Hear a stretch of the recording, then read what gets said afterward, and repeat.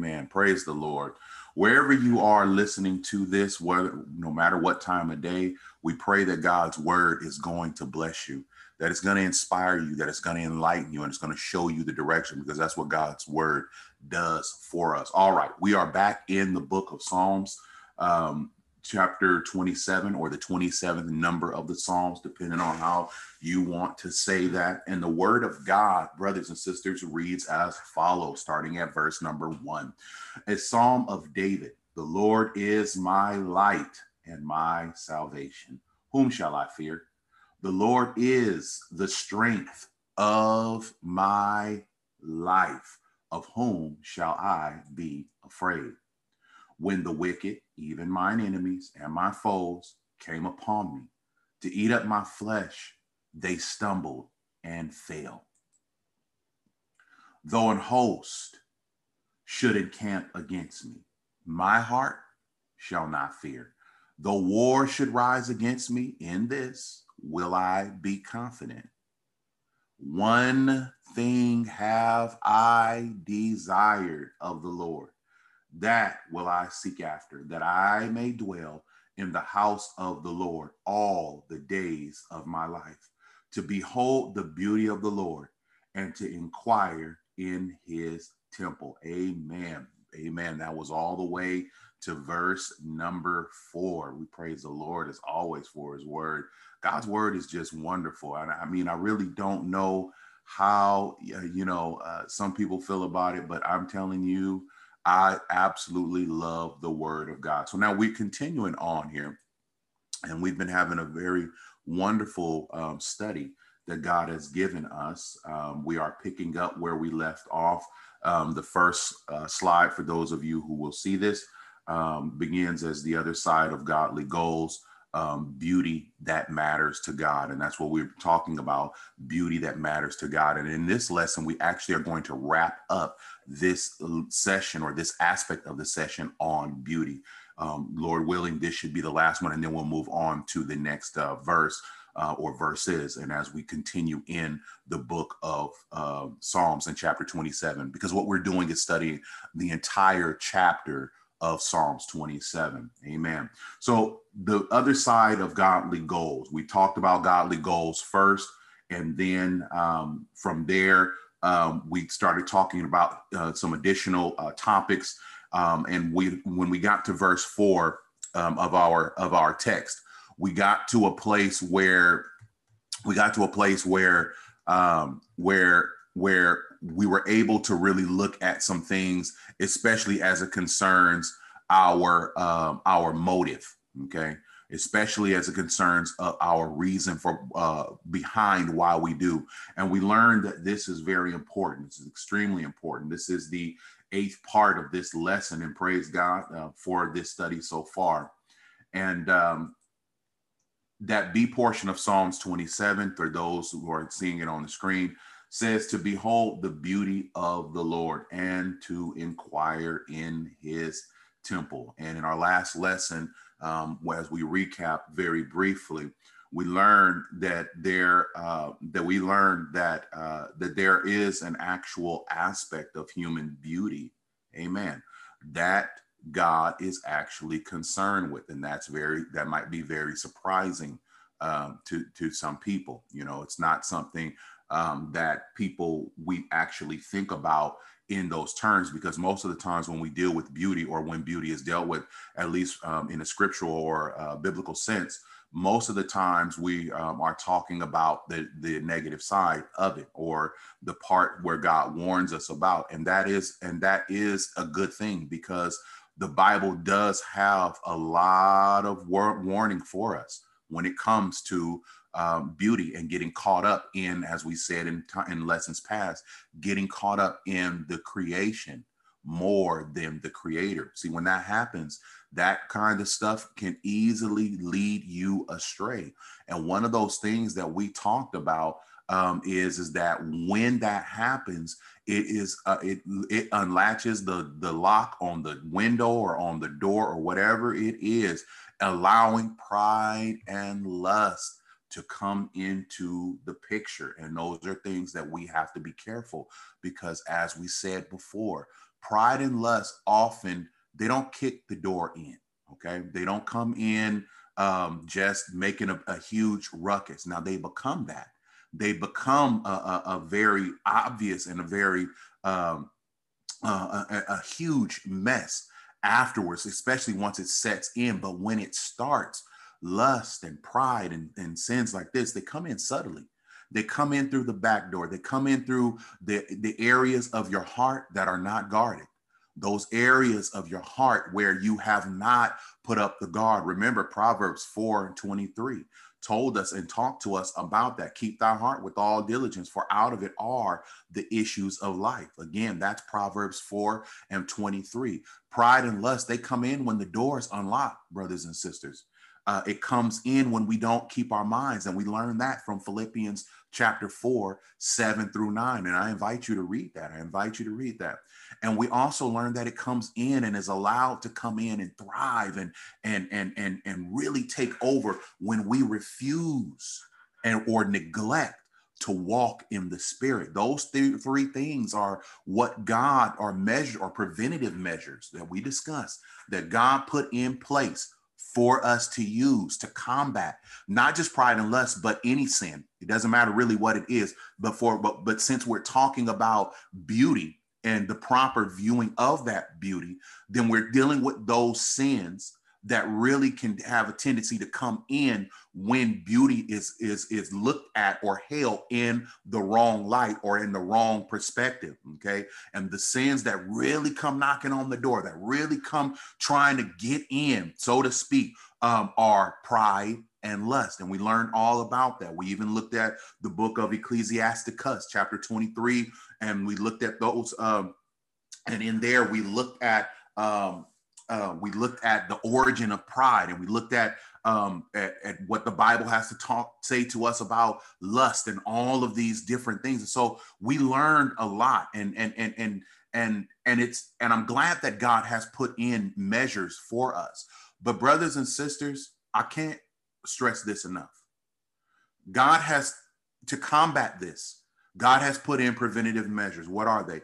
To guard your heart, to keep your mind, and to walk in the Spirit. If you and I do those three things, we will circumvent, we will step past, we will overcome the snare that is pride and lust and any other sin as well. But here is the thing, brothers and sisters, God is not going to do that for you.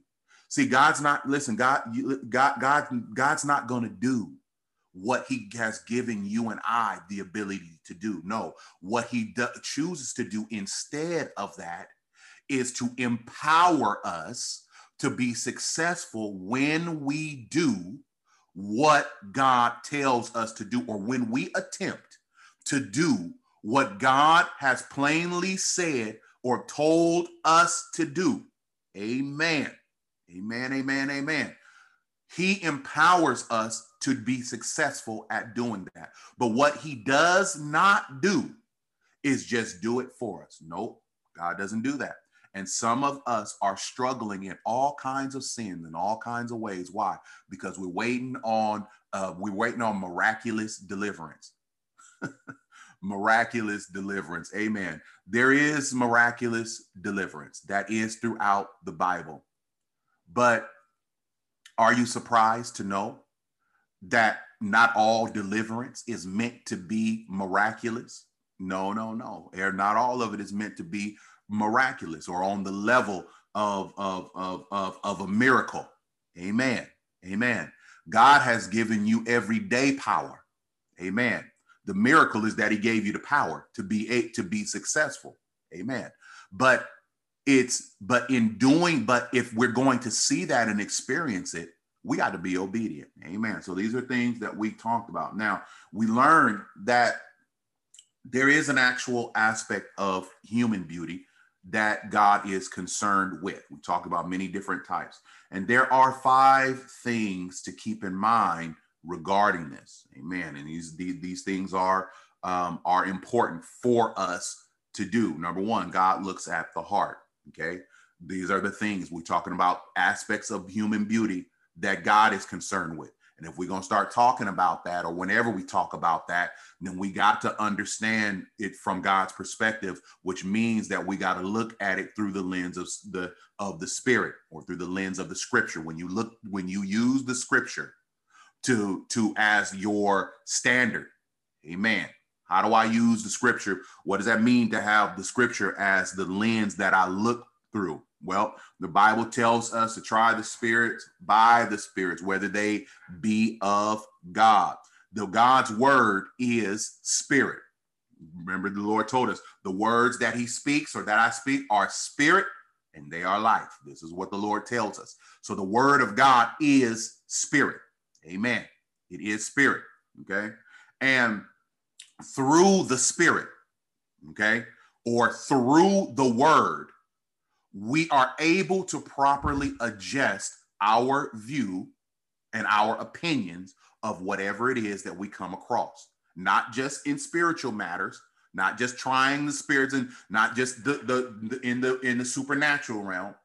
Amen. That's good. We get that ability too, but it is also applicable on the everyday level as well. Okay. The word of God is true north as far as what is right and what is wrong. It doesn't go to the left and it does not go to the right.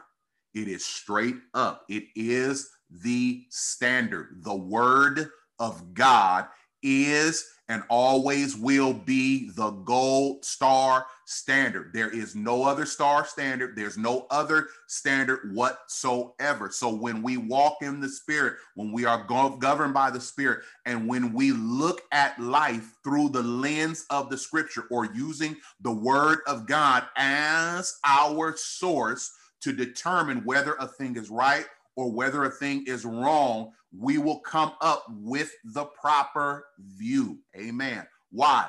Because the word of God allows us to put things in proper context. See, there's context and then there's proper context. Okay. That normal context, that is that context that relies totally on our human faculties or our own human wisdom. But that proper context that we're talking about as far as the word, okay? Amen.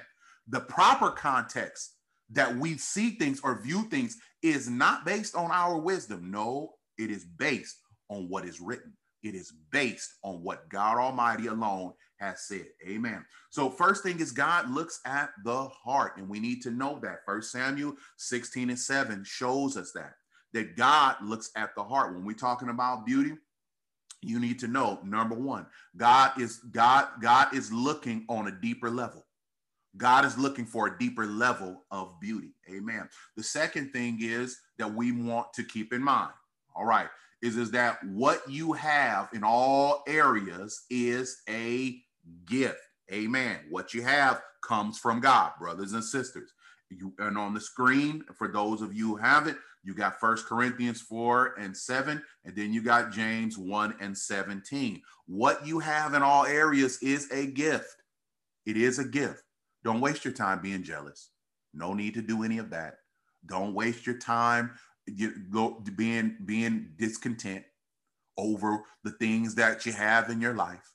Listen, there are always going to be things that we want, and so on and so forth. But brothers and sisters, when it comes to yourself, God made you according to his specification, which means you were made according to his liking. Don't seek to change that. Don't do that. Don't waste your time spending all of your time trying to change or do away with aspects of you that you know. No. God, listen, you are, and we said this before, every person that God creates is a genuine article.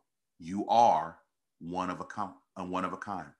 Even if you are born as a twin or a triplet or whatever it may be, every person is custom made. Every person is uniquely designed. And brothers and sisters, God wants you to be content with that. Not full of yourself, not narcissistic and just ridiculous. God has no pleasure in that. No, that's not what he's looking for. But God is looking for you to bless his name for what he's given you, for what he's made you to do. Listen, everybody has things that are going to be different. But what you have, there's nobody else that has. And so, brothers and sisters, don't buy into the lies of the enemy that will have you caught up on the things that don't matter. Remember that first one. God is concerned about the heart. That outside, listen, that you can't do nothing about that. You can't do anything about that. You are a custom design through and through. You're not going to change that. You listen, it don't matter how much surgery a person does. It doesn't matter how much this, that, and all that other kind of stuff. All that stuff is just, listen, no. Put all that away. Away with all that stuff. Bless God for what you got. Thank him for what you have.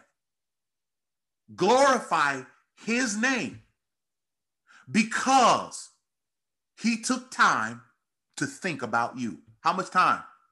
Enough time to custom make you according to his specifications. And listen, if God take the time to do that, is he not alone worthy to be praised just for that? Don't be jealous. Don't walk in that. It leads to more insidious sin. Don't do that. Don't walk away. Say no to that. Say no to all of that. And say thank you to what God has done. Amen. What you have is a gift. All of your ability, all of your talent, goes beyond just the outside. All of that comes from God. No need to compare yourself to someone else. My grandmother used to say, "Who are you that I am not?" No need to compare yourself. No need to take yourself. How did she become the litmus test? How did he become the standard? No, God is the standard. And what God says goes. Don't live your life wasting time on the non-essentials. Don't get caught up in things that don't matter. Amen. What you have in all areas is a gift. The third thing is that beauty, we said, that phrase, beauty is only skin deep. So that phrase that we hear up there, beauty is only skin deep, that actually is not really a cliche. That actually is more than a phrase. It's true. It is absolutely true. And we see that in Proverbs 11:22. And you also see it in the A portion of Proverbs 31 and 30. I love that. I'm going to read that Proverbs 31 and 30. Favor is deceitful and beauty is vain. Do you see that? You see that? Favor is deceitful. That's the A portion of Proverbs 31 and 30. Favor is deceitful and beauty is vain. Amen. Amen. These are things that we need to keep in mind. And these are things that we want to be in mind of. Amen. That favor in that scripture there really means it means charm or attractiveness or appeal. That's really what, that, or those interests or those things that please or stimulate. Okay, that's really what it means. So that attractiveness. So that's what he means when he says favor is when the scripture says favor is deceitful and beauty is all that stuff. That they don't listen. Beauty is only skin deep. So you can't build a life off of it. If you building a life off of physical beauty, man, you are wasting your time. You are wasting your time. And God doesn't want you to do that. Proverbs 11:22 says, as a jewel of gold in a swine's snout, so is a fair woman which is without discretion. That discretion speaks to an aspect that's intrinsic, that deals with the heart.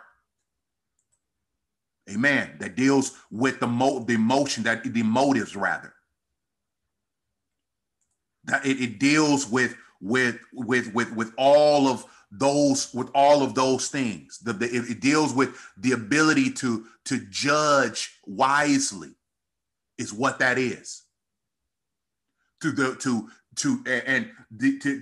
Not just wisely, but objectively, to really fairly look at a thing and consider a thing. And so in essence, really what that scripture is really telling you, amen. And it makes sense for the book of Proverbs. But when he says, as a jewel of gold in a swine's snout, so is a fair woman which is without discretion. If you look, you put the most beautiful, it don't matter how you dress up a pig is still a pig. It's still, you can jazz it up, you can spruce it up and do whatever it is that you want. But you know what that pig's gonna do? Gonna go find some mud and roll around in there. Is what it's gonna do. No matter how much you spent on it, no matter how much you did and all that other kind of stuff. Nuh-uh. It's all going to be weight. And the Bible is trying to tell you that is the equivalent of a person that is without wisdom. And the ability to look at the thing spiritually and scripturally objective, that is the same thing. Again, God's looking for something deeper. Number 4 is external beauty is temporary, and we see that in 1 Peter 1:24. Amen. And then also the inner beauty, amen, that projects holiness. Inner beauty that projects holiness is truly what matters to God. And so these are those 5 things. And for that, I want you to look at in your own time, Proverbs 31, and I want you to look at verse 29 through 30. And then I want you to look at 1 Timothy 2 and 9 through 10. And then 1 Peter chapter 3, verses 1 through 6. And as I told you guys last week, you see that, yes, those scriptures deal with our sisters, but it also is dealing with something more and deeper than that, because the female gender is often associated and used as a metaphor or as a symbol for the body of Christ or for the church. Amen. And there are elements that are revealed while he's talking about, yes, to our sisters, but there are things that are in those scriptures that are relevant to the body of Christ in general. And what he's showing you and what the word of God is showing you, in addition to giving some good counsel and instruction to our sisters, he's also giving good, solid counsel and instruction to the body of Christ in general. And what he's telling you is holiness is what he's looking for. Brothers and sisters, holiness is what God is looking for. So those are the 5 things. God looks at the heart. What you have is a gift. Beauty is only skin deep, so you don't want to get caught up in that. External beauty is temporary, and inner beauty that projects holiness is what matters to God. Amen. It is absolutely what matters to God. Holiness. Amen. Beauty that projects holiness. Amen. That's what God is looking for at the end of the day when it comes to human beauty. He's looking for that beauty to project and to portray holiness. Amen. Because the Lord has called us to be holy. Amen. God looks at the heart. Amen. And we talked about that. And so the concept, let's get a little further, of beauty is applied also to God in the Old Testament. So when we take this deeper, the concept of beauty is also applied to God in the Old Testament. So we learned about it from the nature perspective. We learned about it from the human perspective. We talked about the cosmetic and all that. We talked about all that kind of, all those things. And those things are good things we needed to know. But when we talk about beauty, beauty doesn't stop there. Okay. It extends even into the realm of God himself. Okay. So the concept of beauty is represented in both the Old Testament and the New Testament in the area of God. And so we learned these things. The Old Testament concept of beauty had a deeper meaning than simple physical attractiveness, okay? That external thing, okay? It really kind of became a theological concept, okay?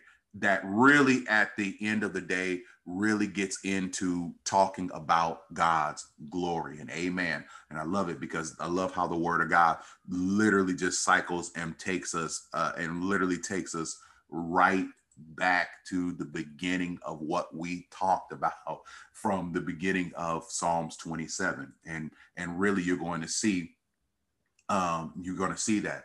See, the Lord in the scripture, the concept of beauty is applied to God on many different levels.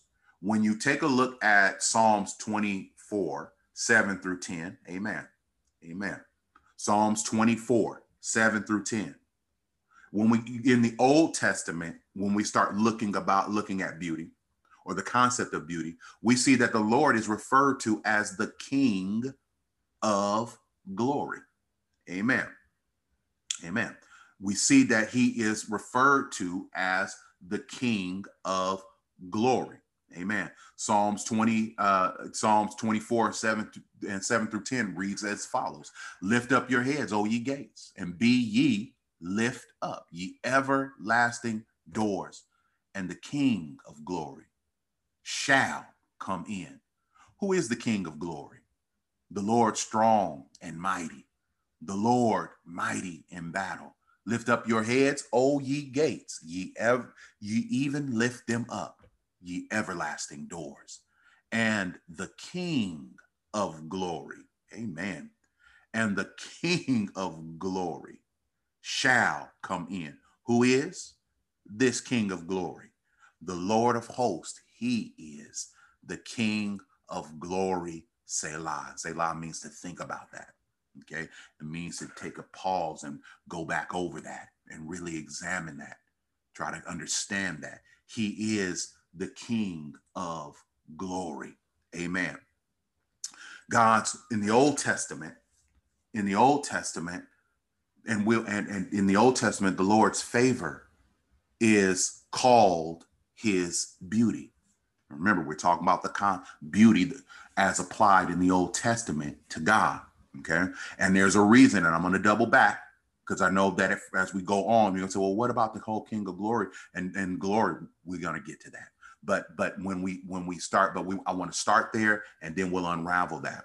The Lord's favor is also called or referred to as his beauty. If you look at Psalms 90:17, and let the beauty of the Lord, our God, be upon us, and establish thou the work of our hands upon us. Yea, the work of our hands, establish thou it. Look at that. God's favor is referred to as beauty. And let the beauty of the Lord God be upon us, and establish thou the work of our hands. That's asking for favor, God's favor. And he's saying that favor, let it be upon us. And he's calling it beauty. And let the beauty of the Lord, of our God, be upon us. And he equates that beauty with favor. Favor or in favor that enables you to be successful in the work that you do. Amen. So God's favor is also referred to as beauty or as his beauty. Amen. The Lord offers hopeful promises of beauty for his children. Let's take a look at Isaiah 61:3. Amen. Amen. Isaiah 61:3 reads as follows: to appoint unto them that mourn in Zion, to give unto them beauty for ashes, the oil of joy for mourning, the garment of praise for the spirit of heaviness, that they might be called the righteousness, the planting of the Lord, that he might be glorified. Did you see that first, that A portion? That very thing said, to appoint unto them that mourn in Zion, those that have lost, those that are hurting, those that have loved ones that are gone now, those that have had situations and circumstances occur, and it has left them with an aching heart. And life will do that sometimes. It'll leave you with an aching heart. Sometimes it's because someone has passed on. But sometimes it's because someone near and dear to you, perhaps they didn't operate in a way that you expected them. Perhaps you came away disappointed in some way. But here it is in Isaiah 61:3, and in that A portion, he says to a point. And when we talk about to a point, amen, we're talking about, we want to keep in mind some things here when we start talking about Isaiah 61.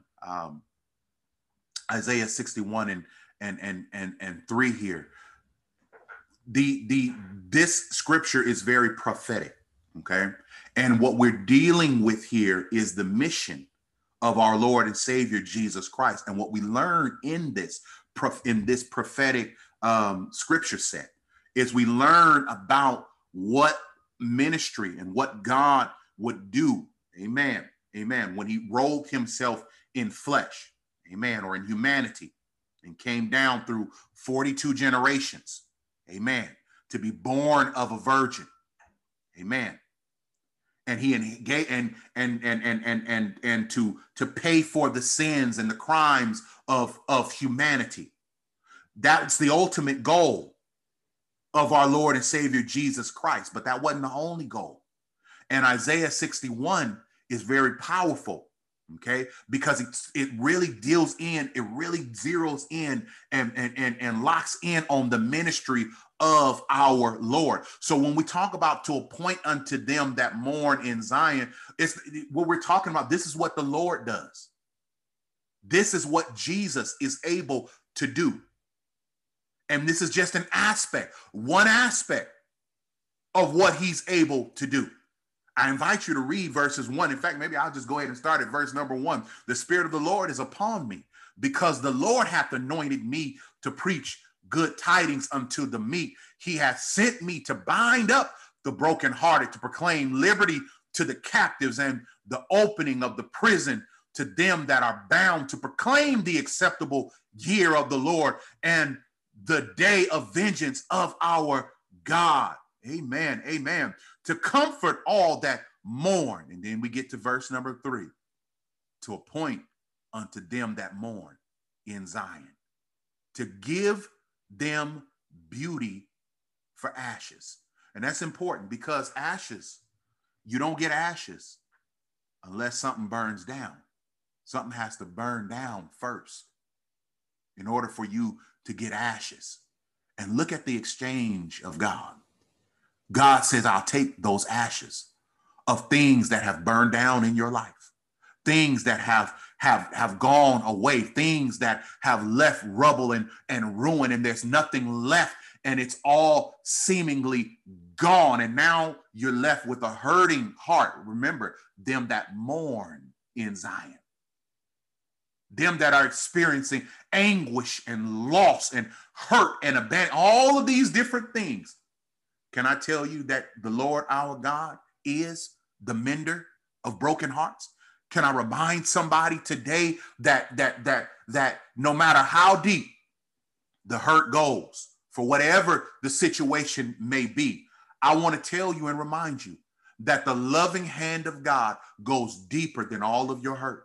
I want to remind you that no matter where you are on life's journey, and no matter what you have encountered on it, and perhaps through those encounters, you have reached a place where you are feeling just an overwhelming sense of hurt and abandonment and loss and all of these different things.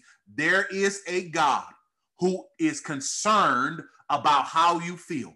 So much so that he would go to a rugged cross to pay for all of your sins, all of your crimes. Why? So that he can have a relationship with you. One where he comforts you in times of mourning. Isn't that wonderful? Isn't that wonderful? I don't know about you, but that's a good God. He's good in my book. He's all the way good in my book. So when we talk about the beauty of the Lord, okay, we see that also in the promises of hope that he gives to his children, especially when they are in a place of mourning. Amen. Isaiah described also, continuing in the book of Isaiah, we find that Isaiah describes God as the diadem of beauty. And that really just means like the crown is really what that means. That crown of beauty to the faithful. And you see that in Isaiah 28:5. You see that. When we talk about the Old Testament concept of beauty, or beauty as it's represented in the Old Testament, okay, dealing with God. Again, we've already dealt with man and everything, nature and all other kinds of. Now we're dealing with God. Well, the promised Messiah, Jesus Christ, was also spoken of as a beautiful king. Amen. And we see that in Isaiah 33:17. Thine eyes shall see the king in his beauty. They shall behold the land that is very far off. He's spoken of, that's a prophetic scripture talking about Jesus. And in it, we talk the king. The Bible says that thine eyes shall see the king in his beauty. And that is a wonderful, wonderful thing, because the Bible talks about Jesus, amen, the promised Messiah, amen, is referred to as a beautiful king. But yet at the same time, the prophet also said that the suffering Messiah would have no beauty or majesty to attract us to him. Amen. Amen. So that beauty, when you talk about it, even with God himself, look at the picture here. The beauty of the king. Amen. So we behold a beautiful king. The Messiah was referred to as a beautiful king. Yet at the same time, he's referred to, or it is described, that there was no beauty or majesty or anything that we would see in him in his suffering. Look at Isaiah 53:2. For he shall grow up before him as a tender plant, and as a root out of dry ground. He hath no form nor comeliness. And when we shall see him, there is what? No beauty, that we should desire him. And what this scripture is talking about is how he would look, or how we would view him in terms of, in the light of his suffering. Jesus came to die. He came to pay for the sins of humanity. And you got to understand, paying for the sins of humanity was an ugly business. Glory to God. No. When we read the account of what our Lord and Savior went through, they whipped him and they beat him and they mocked him and they spit upon him and they placed a crown of thorns on him. And when we looked at all of that, there wasn't anything beautiful on the outside.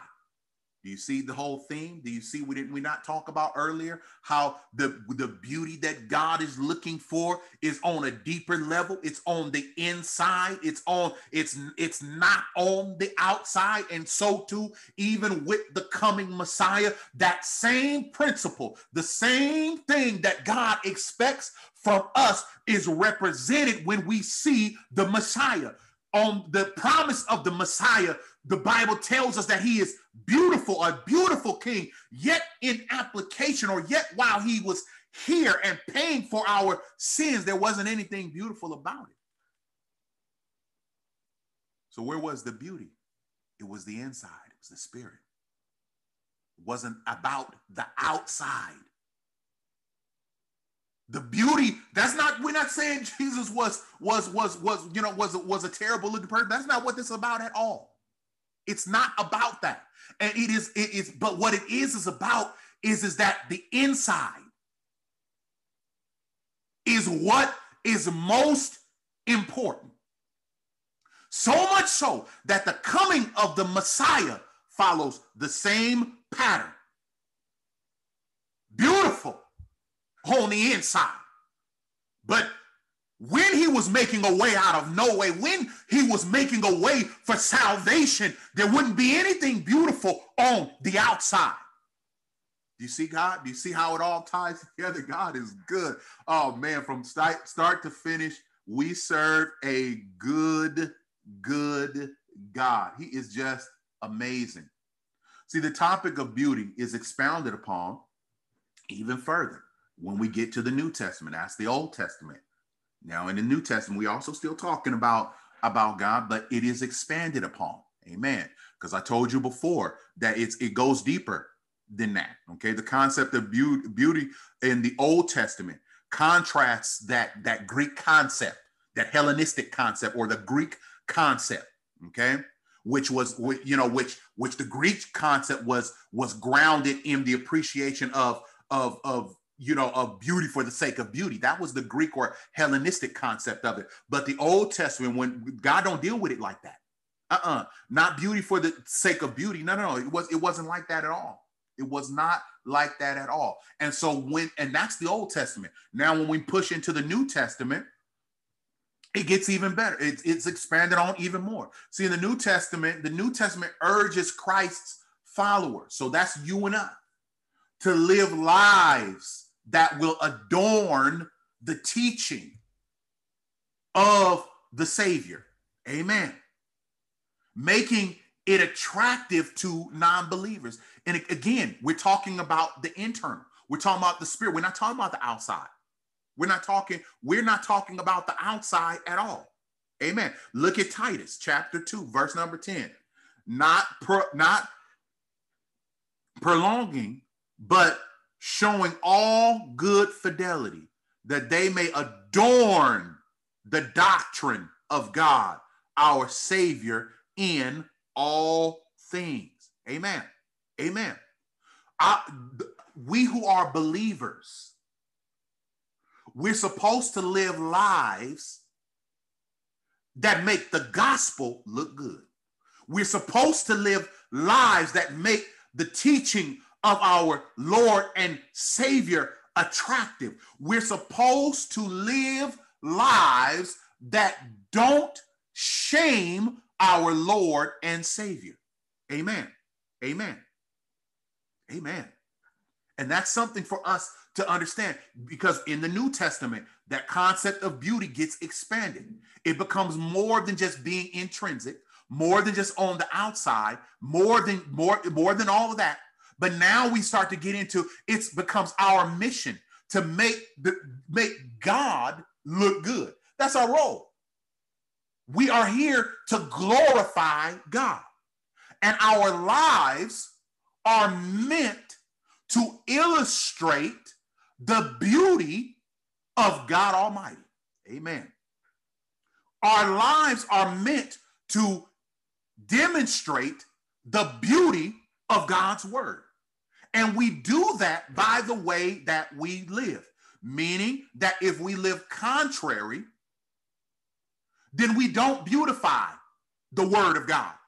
We don't beautify the message of God, but instead we shame God. Instead, we cover it up. Amen. Did not the scripture tell us that now if our gospel be hid, it is hid to who? Them that are lost. When we live contrary to the word of God, we are hiding the gospel. See, what many people don't want to take responsibility for is their lifestyle and the way that they carry themselves. Because the way you operate, the way I operate, the way I live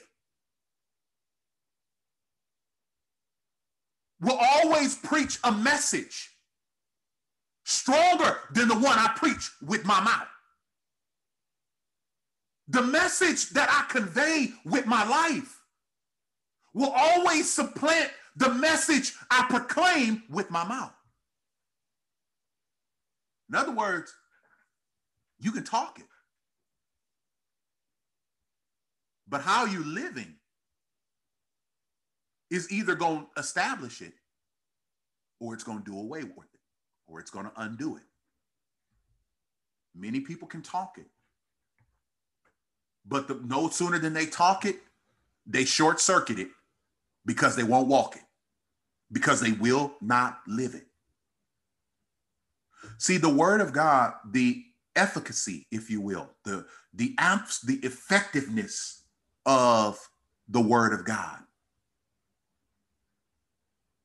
is meant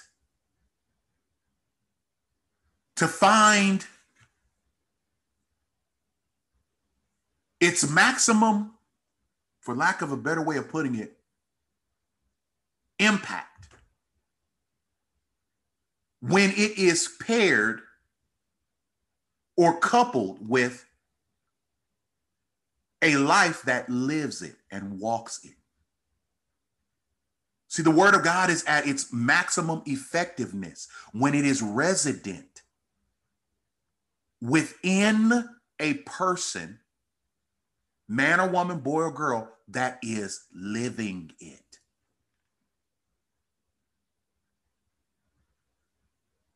James puts it this way: faith without works is dead, being alone.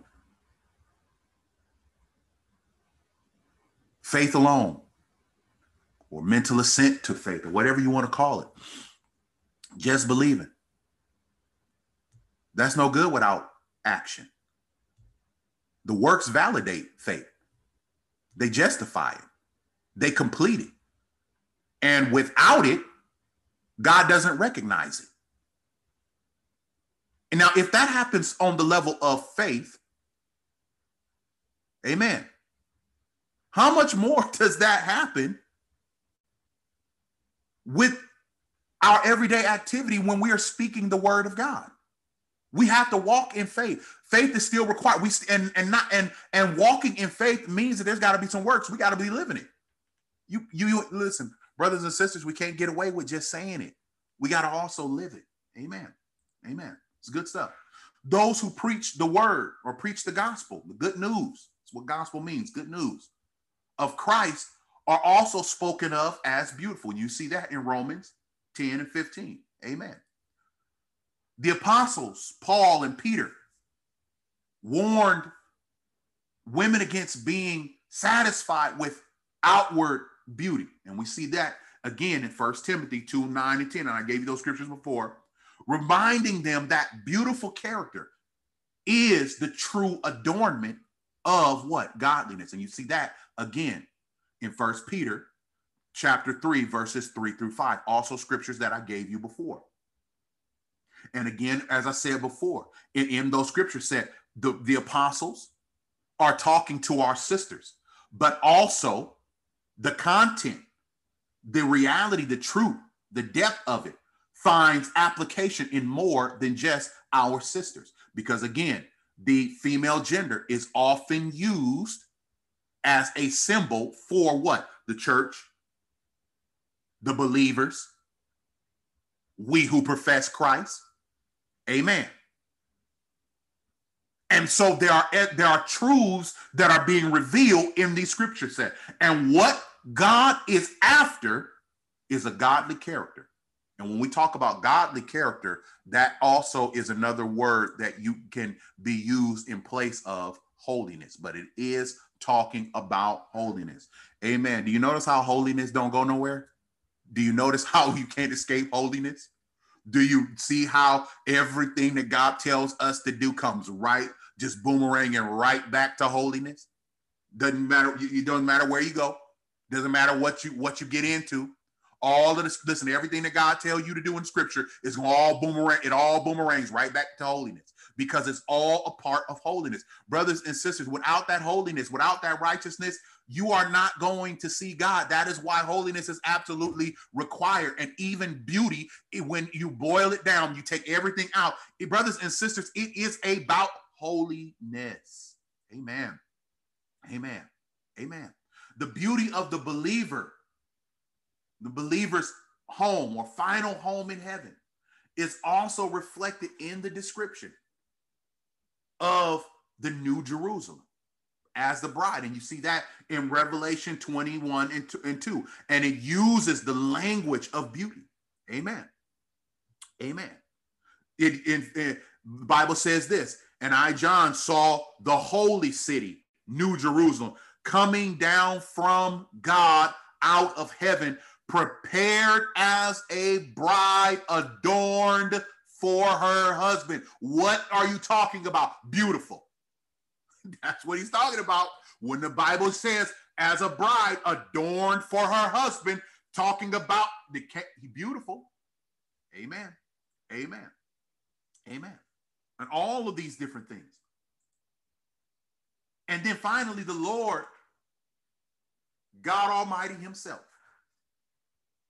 on the throne, is also described in terms of beauty. Do you hear Revelations 4, 2, and 3? And immediately I was in the spirit, and behold, a throne was set in heaven, and one sat on the throne. Notice the word, Bible said one sat on the throne, not 10, not 3, not 15, not all that.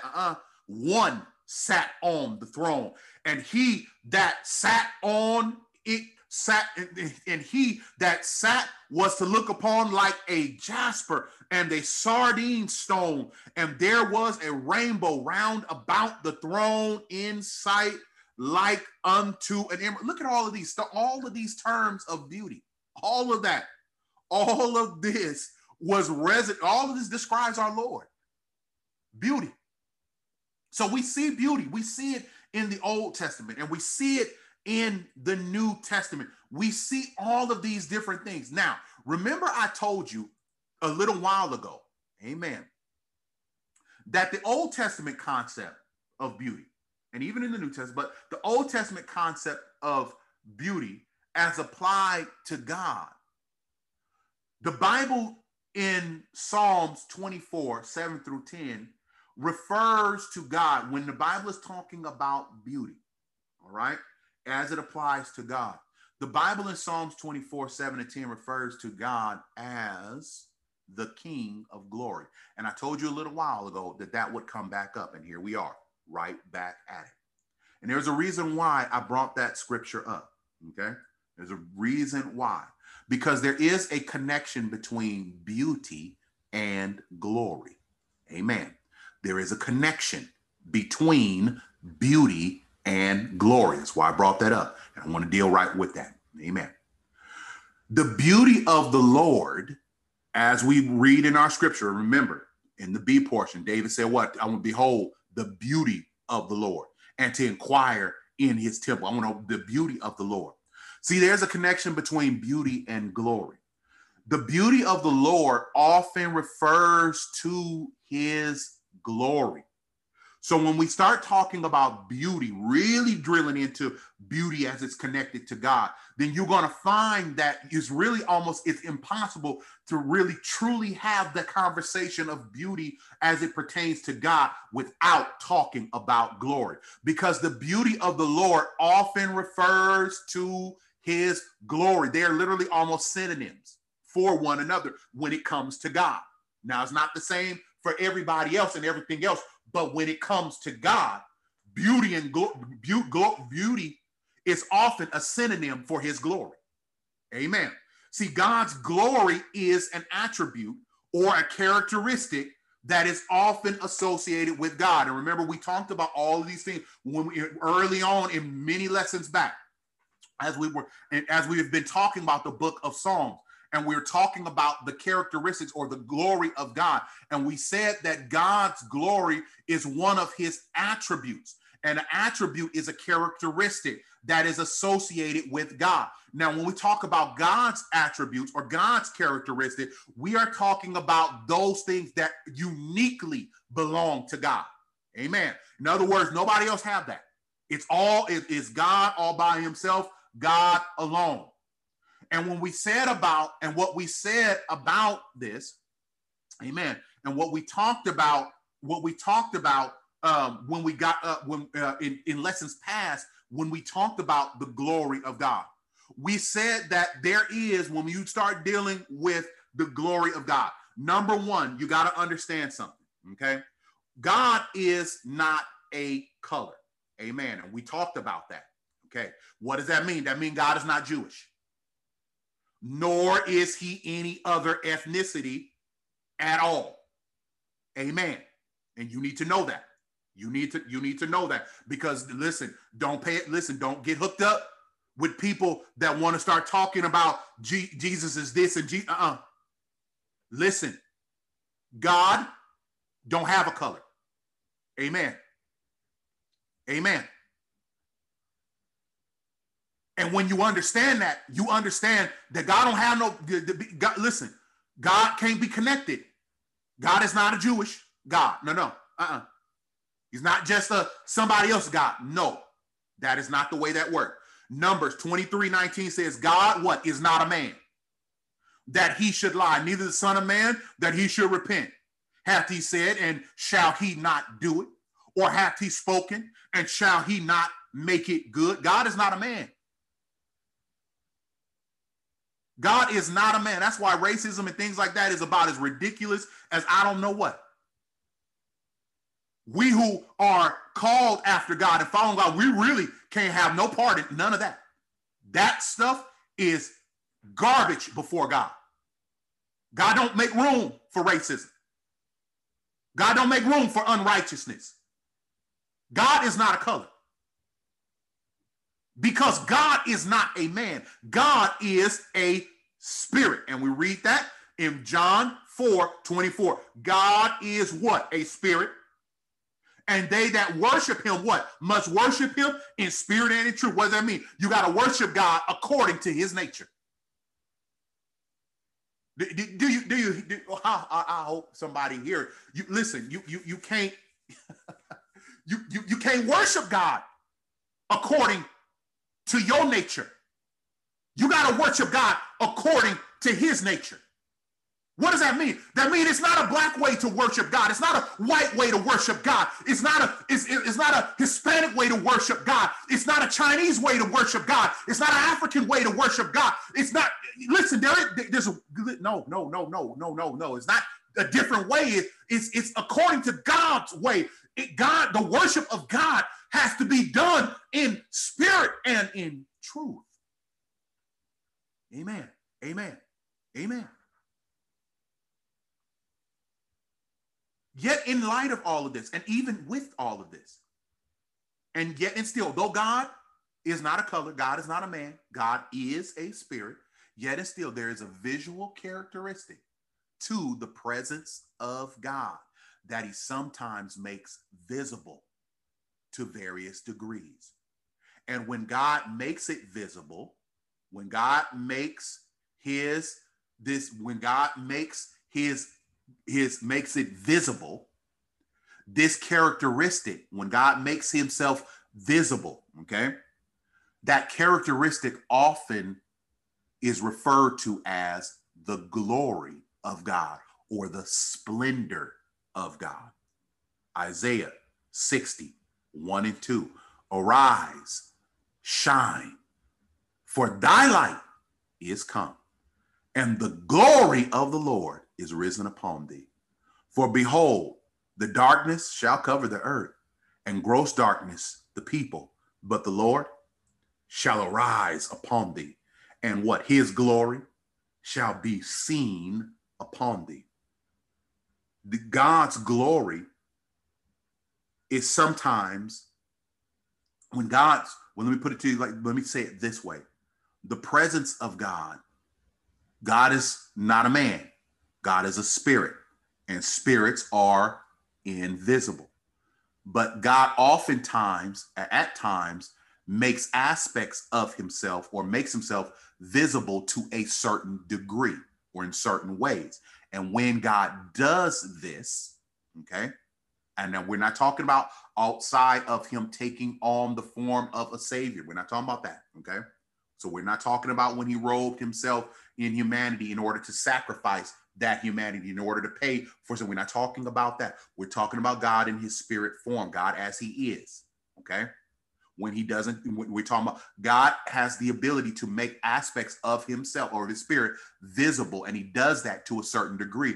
And when he does that to a degree that we can actually behold, it is called his glory, amen, or his splendor. And that is something that we want to keep in mind. Glory that he makes visible is also his beauty. This is why I told you beauty is really can really be used as a synonym for God's glory. And it refers to that aspect that visual characteristic of God that he chooses in his own time and his own purpose to make visible. It often has a different name. It's glory. But when you're talking about glory, you are talking about the beauty of God Almighty. Amen. Amen. Amen. Amen. So the Old Testament and the New Testament, they talk about beauty, not just on the human level, not just for people, not just for nature, but it also talks about the beauty of the Lord. But most times when we see the beauty of the Lord in scripture, in the Old Testament, amen, and even in many places in the New Testament, the way it appears is as glory.